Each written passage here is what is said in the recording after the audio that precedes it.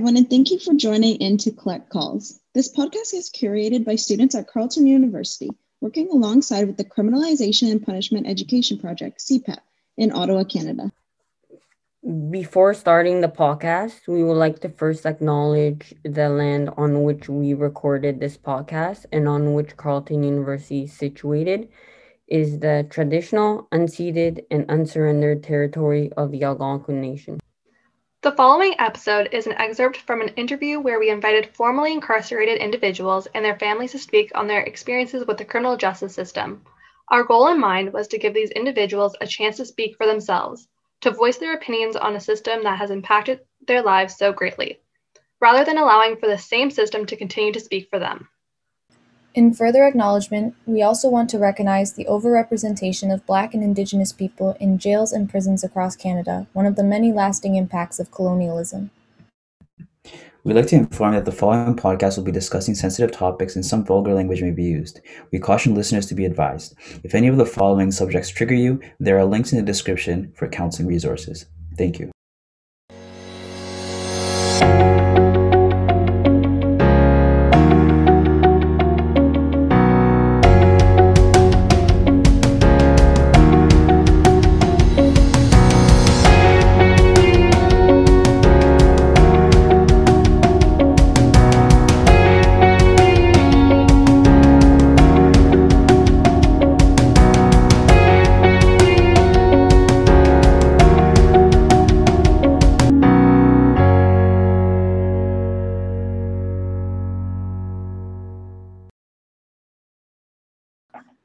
Why don't you give us a little bit of background about you guys and about your family member that has experience being incarcerated?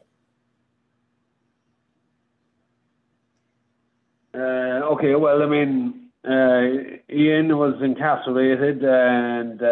She wants information on us first.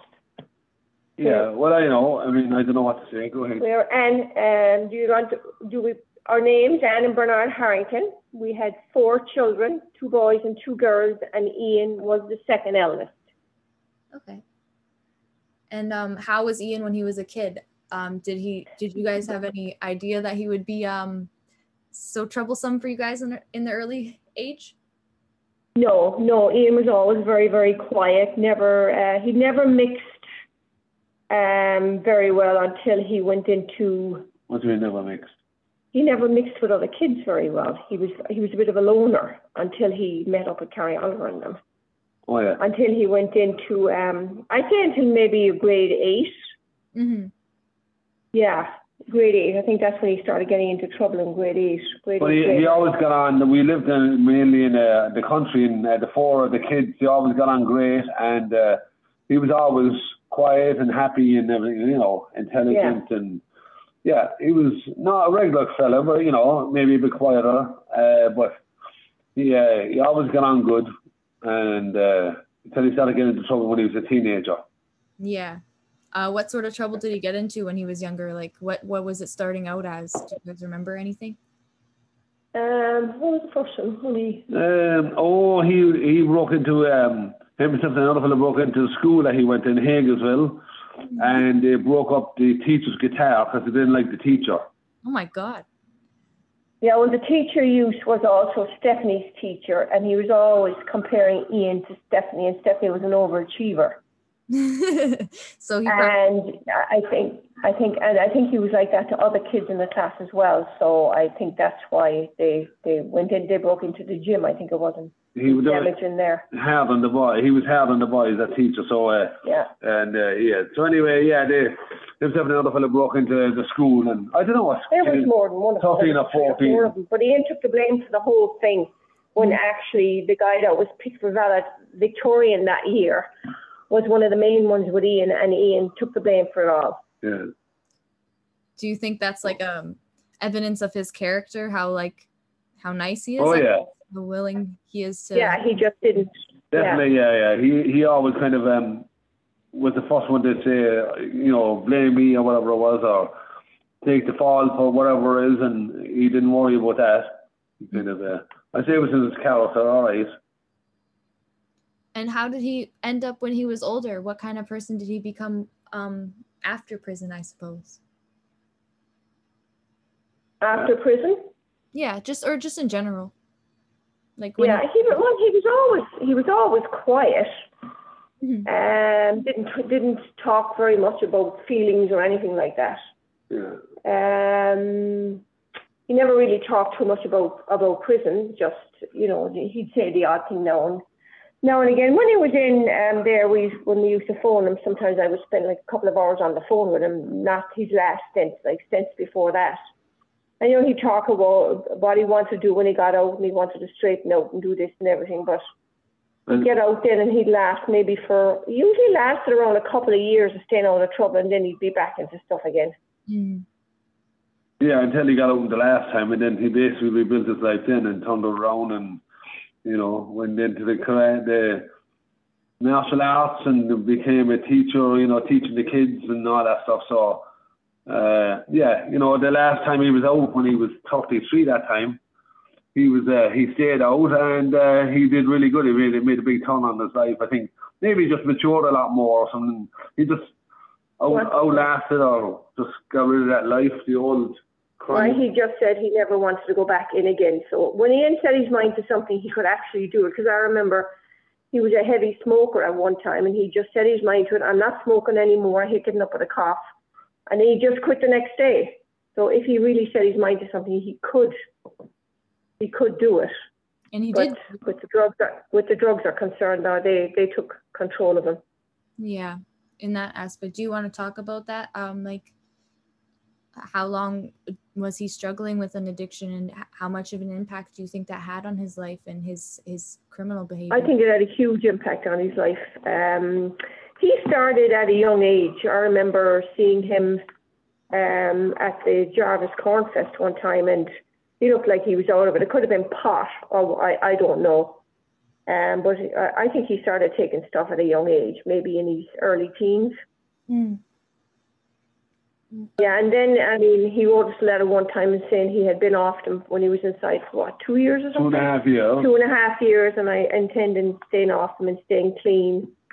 And, I think he did have that, he did really want to do that when he got out. And he did last for, I'm not sure when he got back on drugs, to be quite honest. I think it's when he went to Calgary and we came here. I think he might have gone back on them because I think he was lonely and depressed.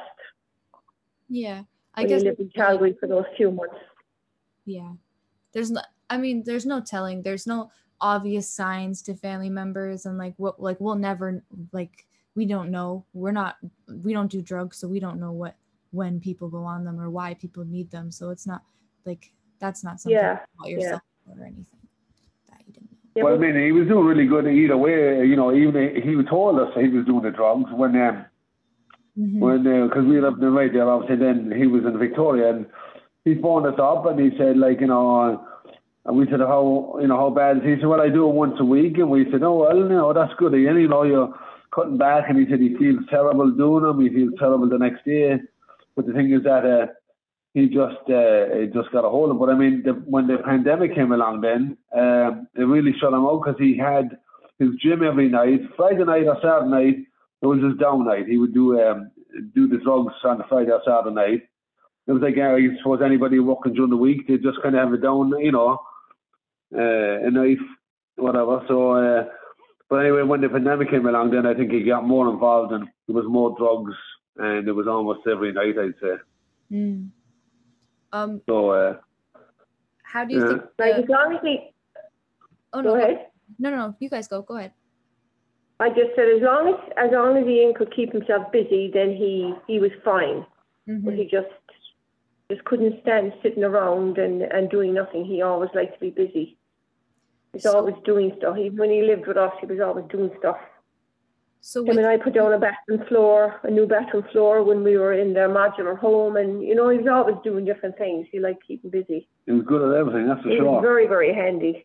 Yeah, he did a lot of work for Stephanie's friends. He had the girl move one time, and he put all electrical outlets in her place, and he was very, very. And I used to tell him that even as a young kid, I say, you're very, very smart. You just don't realize how smart you are.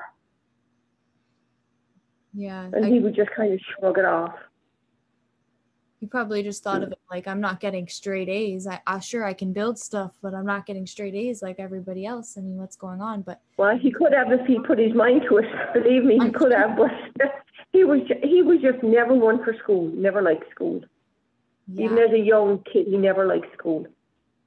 I don't like the institution part of school either, the rules and everything. Yeah, well, it was too. Yeah. He did well in institutions after that, though. I was gonna ask, you guys were talking a little bit about the pandemic. How do you think the pandemic, like, affected Ian? Well, on different steps, yeah, definitely the pandemic was him being shut off from everybody. He didn't see Stephanie on a regular basis because she was pregnant and Ryan has health issues, so he didn't see her as often like before. I think he would kind of drop in there every other night or whatever on his way back from work or whatever, but so he was a bit cut off from Stephanie in that sense.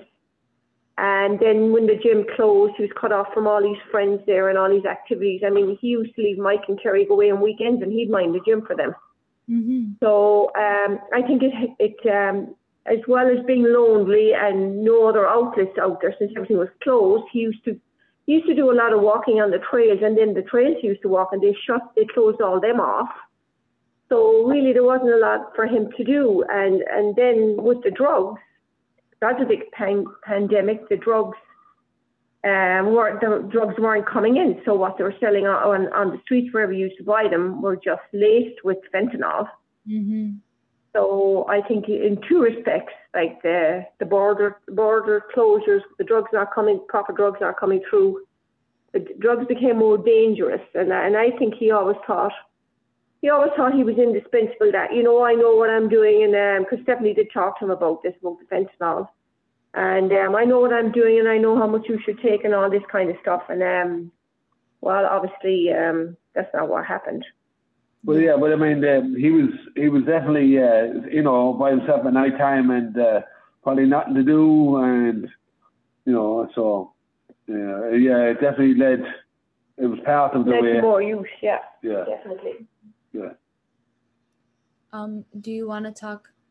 You guys are completely right about like the borders and everything, and about how like that affects like the drug market, and that leads to more like, because even like he wasn't even the only person in BC that month to overdose either on fentanyl. It was like there was like 700 or something like that, or 170 or something. I can't remember the number, but on that month, yeah, a lot of people, and just the evidence that like right a month after the pandemic happens, and then all of these people, like all of these loved ones are like passing away. It's obviously clear that like there is a correlation. So you guys are right. I liked how you brought up the drug toxicity levels and how that like the borders closing and the pandemic plays a part in all of that too, because that's good to yeah.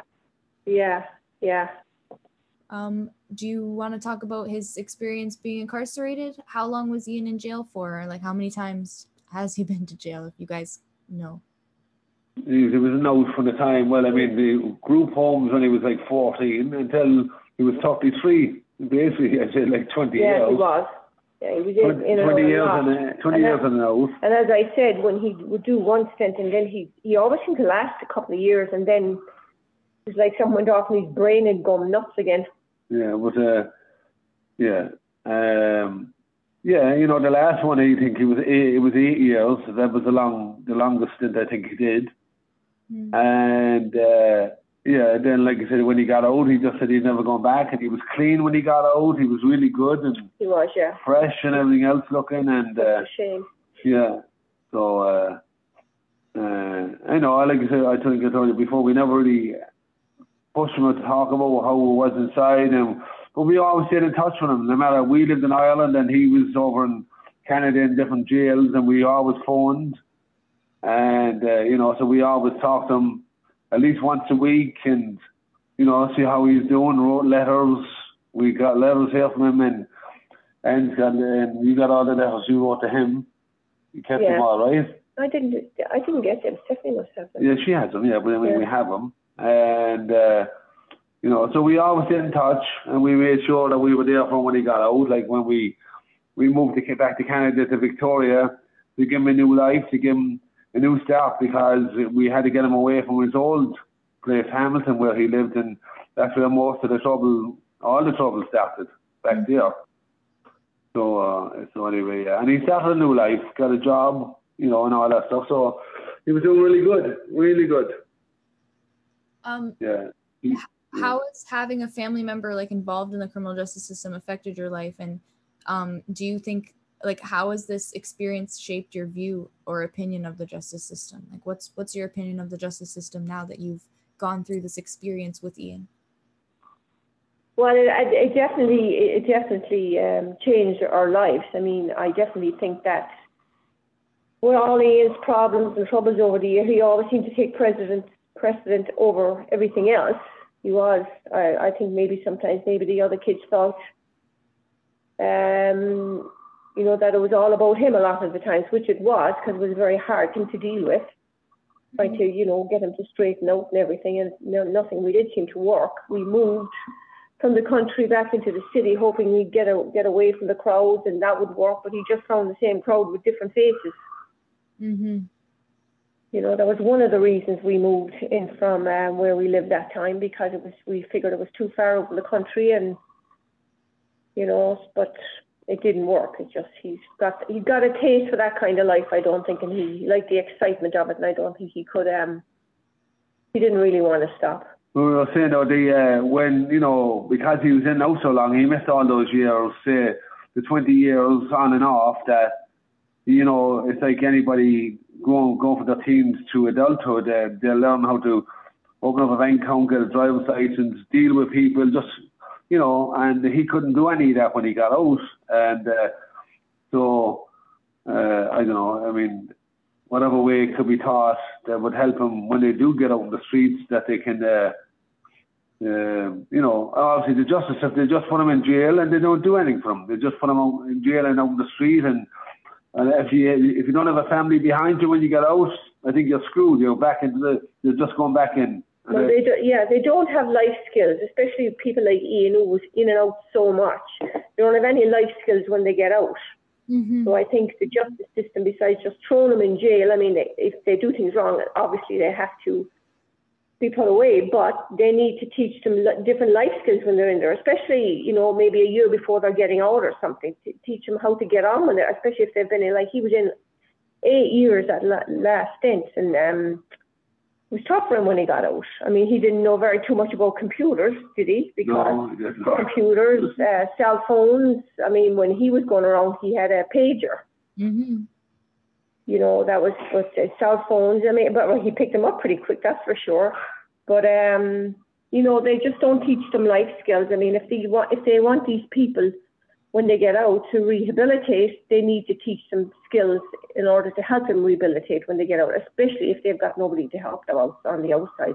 Ian was lucky we were always there for him, but there are a lot of other people out there that there's no one there for them, and their parents, a lot of the parents don't want to have anything to do with these people. And even when they get out, they have a hard time going straight because the cops still harass them. Like Ian used to get harassed by the same cop in Langford out in Victoria, twice, and the second time it was like he just didn't turn the signal on to turn the corner, and this truck was following for about 10 minutes, and he knew the truck was following him. And next there was about 5 cops cars pulled him over, all boxed him in, because he didn't turn the signal, because of his background. Like I said, we filed a police complaint with the RCMP after he passed away, and we got a note apologising to us and stuff.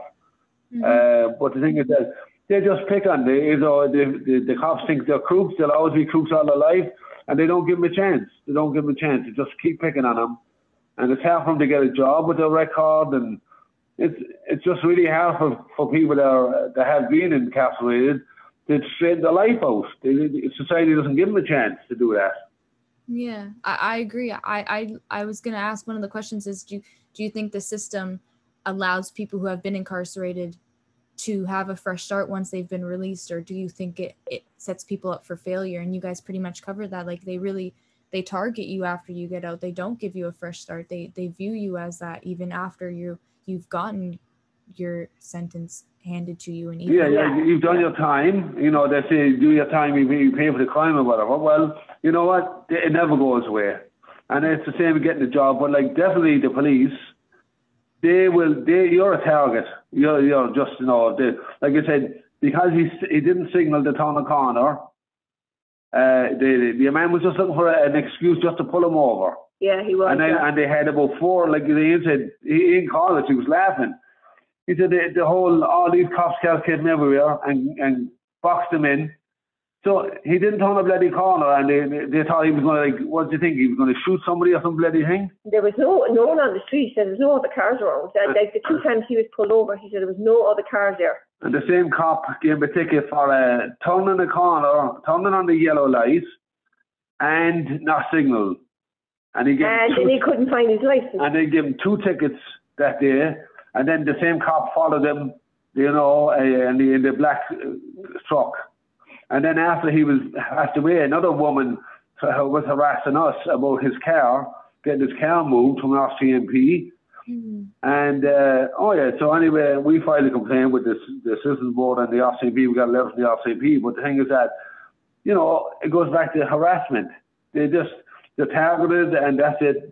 They have no chance, really, when they get out. In your opinion, how do you think the system could be improved to help people reintegrate into society after they've been incarcerated? Like, should prisons teach them life skills, or what do you think they need to help people? Yeah, well, life skills, and maybe have a place that they can go to. Maybe I know it's just halfway houses, but I don't know. Do something for them so that when they do go, they're not on the street. Left alone. Not everybody has the family behind them to back them up, like Ian had. And a lot of people don't have the family behind them, but they got nowhere to go, and the only thing they do know is prison. They're probably happy to go back there sometimes, and I'm not sure if that's right, but, at least it's structured. They don't have to fend for themselves, trying to get an apartment, trying to get a driver's license, trying to get on with their life. So definitely they could help try and get some kind of a program that can reintegrate into society, but also society's got to be forgiving. They got to forgive people, for the crimes. If they just did a jail time, and just give them a chance. Plus they have parole officers, but the only thing the parole officer does is, if they've been using drugs or whatever, they drug test them, make sure they're staying out of the trouble, blah, blah, blah. But they don't do anything to help them, help them, go here, maybe you could find a job here. They need to have a better system. They need not just to be looking at them, make sure they're not getting into trouble. They need a system where these people can go and say, I need help with this or I need help with that. But there's nowhere out there if they don't have family for these people to go. We don't think there is anyway. Maybe there is, but we don't know of it anyway. You're just speaking in your experience. So if you guys say there isn't, then you're probably right. Because honestly, the rest of the people that we've interviewed too, they said like there isn't much help out there either. And it gets even like if you're like a minority and everything, it gets even worse because like they target you even more and cut you off. That's right. Yeah. More. One woman, like an African American woman, she was saying how like when she got out, she was on her own and she had to go back to crime to feed her family because she had no other options. Like she couldn't get a job because she has a criminal record already. So it was like options. But and that's tough for people like that. People. I mean, Ian, he was on his own. He was lucky in that sense. He didn't have to worry about kids or how to feed them and everything, or a place to stay, because he always knew we were there. But they're branded for life. That's what they come out of jail. They're branded for life, no matter what they're in for. Yeah. But the other thing too, Gail, is that before, because we lived in Ireland and then we moved to Vancouver from there, for Victoria. We flew to Montreal when he was in jail there, and we spent 4 days with him in a little place in the jail. And we thought that really helped us because we hadn't seen him in about 4 or 5 years, I think, did we? Probably, 6 years. So we spent the 4 days on a visitation there, and we ordered food, he ordered movies, we had a little apartment inside the jail, and we found that really helped us to, and it broke the ice, right, for him and for us, because it just helped. We kind of reignited our good vibes about him and the relationship and everything. Yeah, so something like that really helps. We thought if something can be done like that, we get the family member back involved, because maybe people are afraid to see the people coming out of jail. So maybe if they had a chance to see them before they got out and say, oh, you know, they changed, they're good, you know, I'm looking forward to them getting out. It might help. Mm-hmm. Like just being supportive and just like you said, like maybe going and seeing them and living in their experience and stepping in their shoes for a second, and even just going and being there with them helps them feel like normal too. Because yeah, exactly. Oh yeah, because I'm sure a lot of them must feel forgotten. Yeah. You know, they're in jail and their only families, whoever they have in jail with them. But you know, I mean, obviously, like I said, we phone all the time, and then we did the visit there, and it was Anne found it really helped her a lot, because she was half afraid when they would be getting out and stuff, and you know, because we hadn't seen it for so long and stuff. You know, and we, you know, jail maybe harms a lot of people. Well, Ian didn't have him. I mean, he was always a great kid, and he loved his family, so that was good. I remember the one time we went to Joyceville to meet him, and we were sitting outside, and there was a lot of lifers around there. It was about me and Anne and Ian and about 7 or 8 more one day. Yeah. It was like one of those day visits, and so we were sitting outside with him, and all these lifers were saying how, you know, they were praising us, how we were standing by Ian, and you know, they were basically saying to Ian, you know, you're lucky you got your family behind you, because that's the most important thing. And you know, I think maybe it made him realize more that he needed his family behind him, and he appreciated us. Mm. From what I remember, that was like a main priority for him. He didn't. Yeah, and that was one thing with his drug use. He was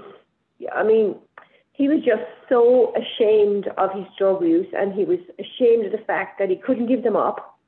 Mm. That he had tried and he couldn't, and I think he was very, very ashamed. I mean, he kept it from us for I think about a year, and Stephanie knew, and she said, you're going to have to tell Mom and Dad.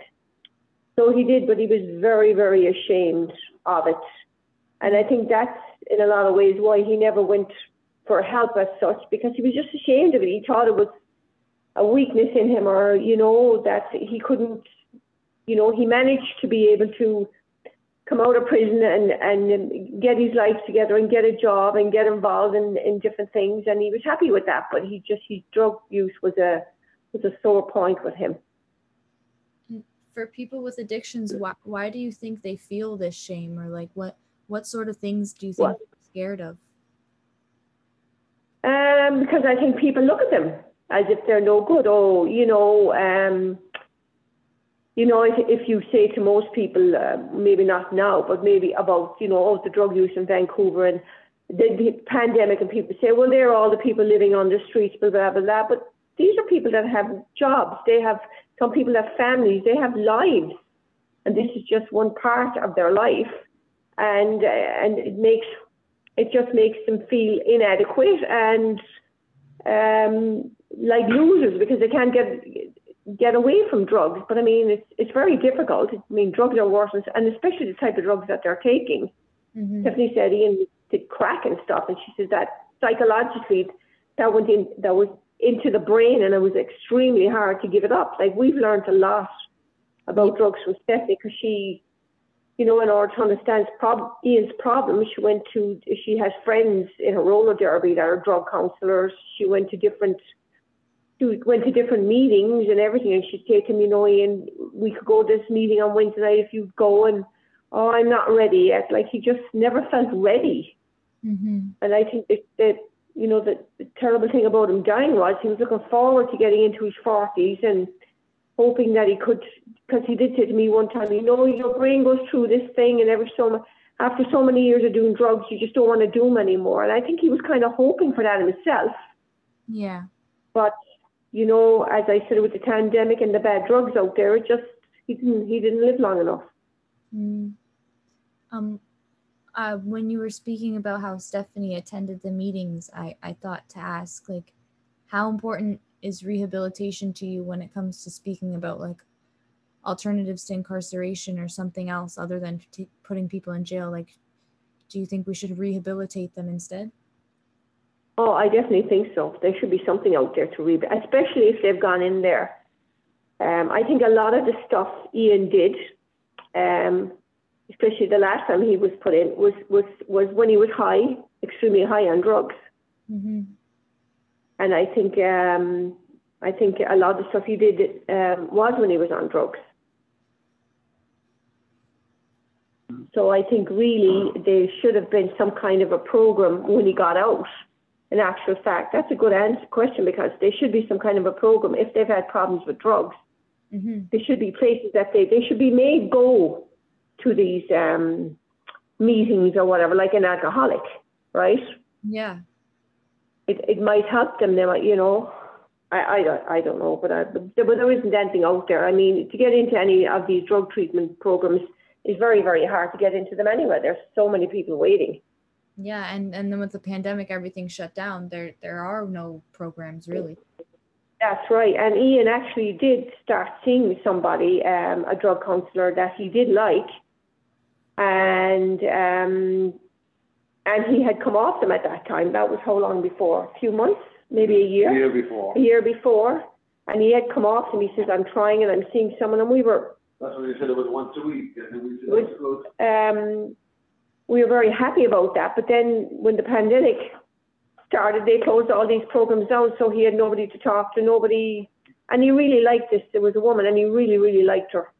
Mm-hmm. It has a lot to do. do. Because a lot of these people, if they go to these counsellors, they have to feel comfortable in their presence, right? Yeah. And I think he did with her, and you know, she said, you know, she was trying to tell him, you know, you need to get into a program and help yourself, and like she was kind of gearing him towards that, but he just, as I said, everything closed down with the pandemic. I think the pandemic has caused so many problems for people. It's unbelievable. Yeah, I agree. Families and drugs, and I mean, they say more people are drinking at home. Like they say, alcohol has gone sky high since the pandemic. So, you know, it's anybody with any kind of a addiction. I mean, not even, I mean, some people like to drink. They don't have an addiction. They just like a few drinks. But I think everybody's gotten a lot worse that way since the pandemic hit. And you see, they're always going on about how so many died from the pandemic, dying for this. But what about all the people that have died from overdoses?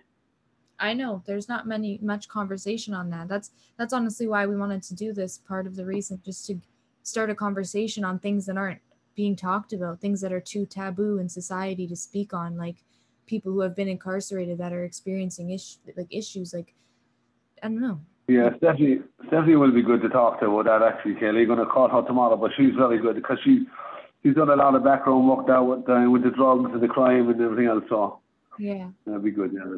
And BC, I mean, I will have to say BC is very good in that sense. They're really trying, but I mean, I don't see any other provinces trying. No, there's nothing. They don't talk about that at all out here. Like in Hamilton, there's nothing. If you could change the narrative on incarcerated people, what would you want to say or do? Or like change how people view them, what would you say?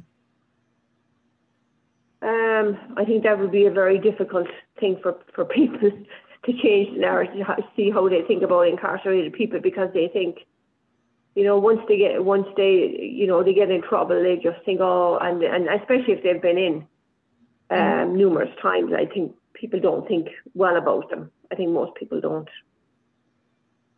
Why? Maybe education, you know, why do these people get into trouble? Yeah. I'd say through education, basically, is the only way that you can change people's minds about it. Especially, you know, people that have been the victims of crime. Yeah. That would be very difficult for people. They would never understand that. Yeah, because they're like on the other side. So from their perspective, like the stigmas and the things that people who have been incarcerated face are like justified because they've been victimized. But but you know, Ian was out 5.5 years, and I think at that stage of the game, you'd say, you know, 5.5 years. It would have been 6 years in July, and he died in May. I think, you know, he should have been left alone. The cops shouldn't have really been harassing him. He hadn't been in any trouble. He kept his nose clean. He had a job. He was, you know, living by himself, dealing with everyday life. And, you know, he did his probation for 2 years, never a problem there. So, you know, I think police in general should be re-educated on how to treat people, especially people with criminal records, because they don't seem to care. They don't care how they treat people. And we see that from all the stuff that goes on with Black Lives Matter and all the shootings. And I think the police need to be re-educated, to be quite honest. I agree. No, I agree. You're right. They defund the police. And then they think, you know, like when Ian got in trouble in Hamilton a few times, a girl that I worked with, her husband was one of the supervisors in Barton Street Jail. Mm-hmm. And he got to know me through her and us as a family. And Laura said that he said to her one time, he says, you know, I've always thought that people in here come from the scum of the earth and bad families and everything else, he says. But I've met Ian's family, he says, and they're nothing like that, he said. So in actual fact, that changes my perspective about a lot of people that are in jail. Yeah. I mean, that's the whole point of it. People look at them, because you serve time in jail, they think you are a scum or a low life or a, just, you know, no society. Well, you're as good as anybody else. You're a human being. And you are, and you deserve a chance. Yeah. You know, if you're trying to get your life back and you do good, I think you deserve a chance. But a lot of people don't give a chance, and especially the police, they don't care. Mm-hmm. Yeah, people do deserve a chance. It's awful that, like, once you're out of jail, you're basically in jail again when you get out, because you're set by so many rules and people are judging you for your past and just everything. Like, but I agree, they do deserve a chance, and they're valuable members of society, just like everybody else. They have skills that could help society. Like, it doesn't make sense to block somebody from getting a job because of their past when their skill level is like just they should be given a chance, you know. Okay, you know, even employers, they should give them a chance, see how they do, maybe for 3 months and another 6 months, and then a year. And I mean, if they're okay, then that should be fine, but they shouldn't be penalized because they have a record. I mean, I'd say a lot of people that get out, they really want to change their lives, but they can't. Mm-hmm. You know, when Ian was in and out of prison for years, like it was hard on us as a family. But when he did get out, you know, almost 6 years ago, it was lovely having him back. Mm-hmm. You know, he's always a kind and gentle person where his family were concerned. And it was really nice having him back, and I really, really loved his company. Yeah, I did too. I liked having him around. But we'll see him again. We'll get there. Only when we go from this world. Yeah, we'll all go together so we can meet him all at once. Anyway, okay, Kayla. Well, listen, thanks for calling, and you take care of yourself, and good luck with the rest of your project. Thank you. But the one thing that's come out of his death, Kayla, I will have to say, is be reunited with you. Yeah, it's nice reuniting. Getting to know you again. I remember you as a little kid, and I was always trying to get a hug off you, but you wouldn't give me one. I was so shy. I was literally like, I can understand Ian from that perspective, because I hated people. I was so scared of everybody. I couldn't. Yeah, I think you're right there about Ian the same way. He was a hugger that he used to always give us hugs. Well, yeah, when he was older, yeah. But I mean, not when he was younger. But, it's okay. When I come in, so I'll give you all the hugs you missed. All right. Okay, you take care of yourself. You guys too. Okay, talk to you again. Okay, Kayla, have a good day. Talk to you later. Take care of yourself. Bye. You're not to Rosie for us. Bye, love. Bye. Bye. Thank you, everyone, for listening to Collect Calls, CPEP's podcast. Please be aware of the counseling resources in the description. We would like to credit Aaron from CPEP, Philip Primo, from Carleton's podcast, Deborah Connors, the professor from sociology class, and Jacqueline Tompolsky, the TA and group leader. All of these people have helped our team and podcast greatly. Please listen to our other episodes to hear from other formerly incarcerated individuals and their family members. Our episodes are unique and give people a chance to voice their experiences and opinions. For more information about CPEP, please look at the links in the description.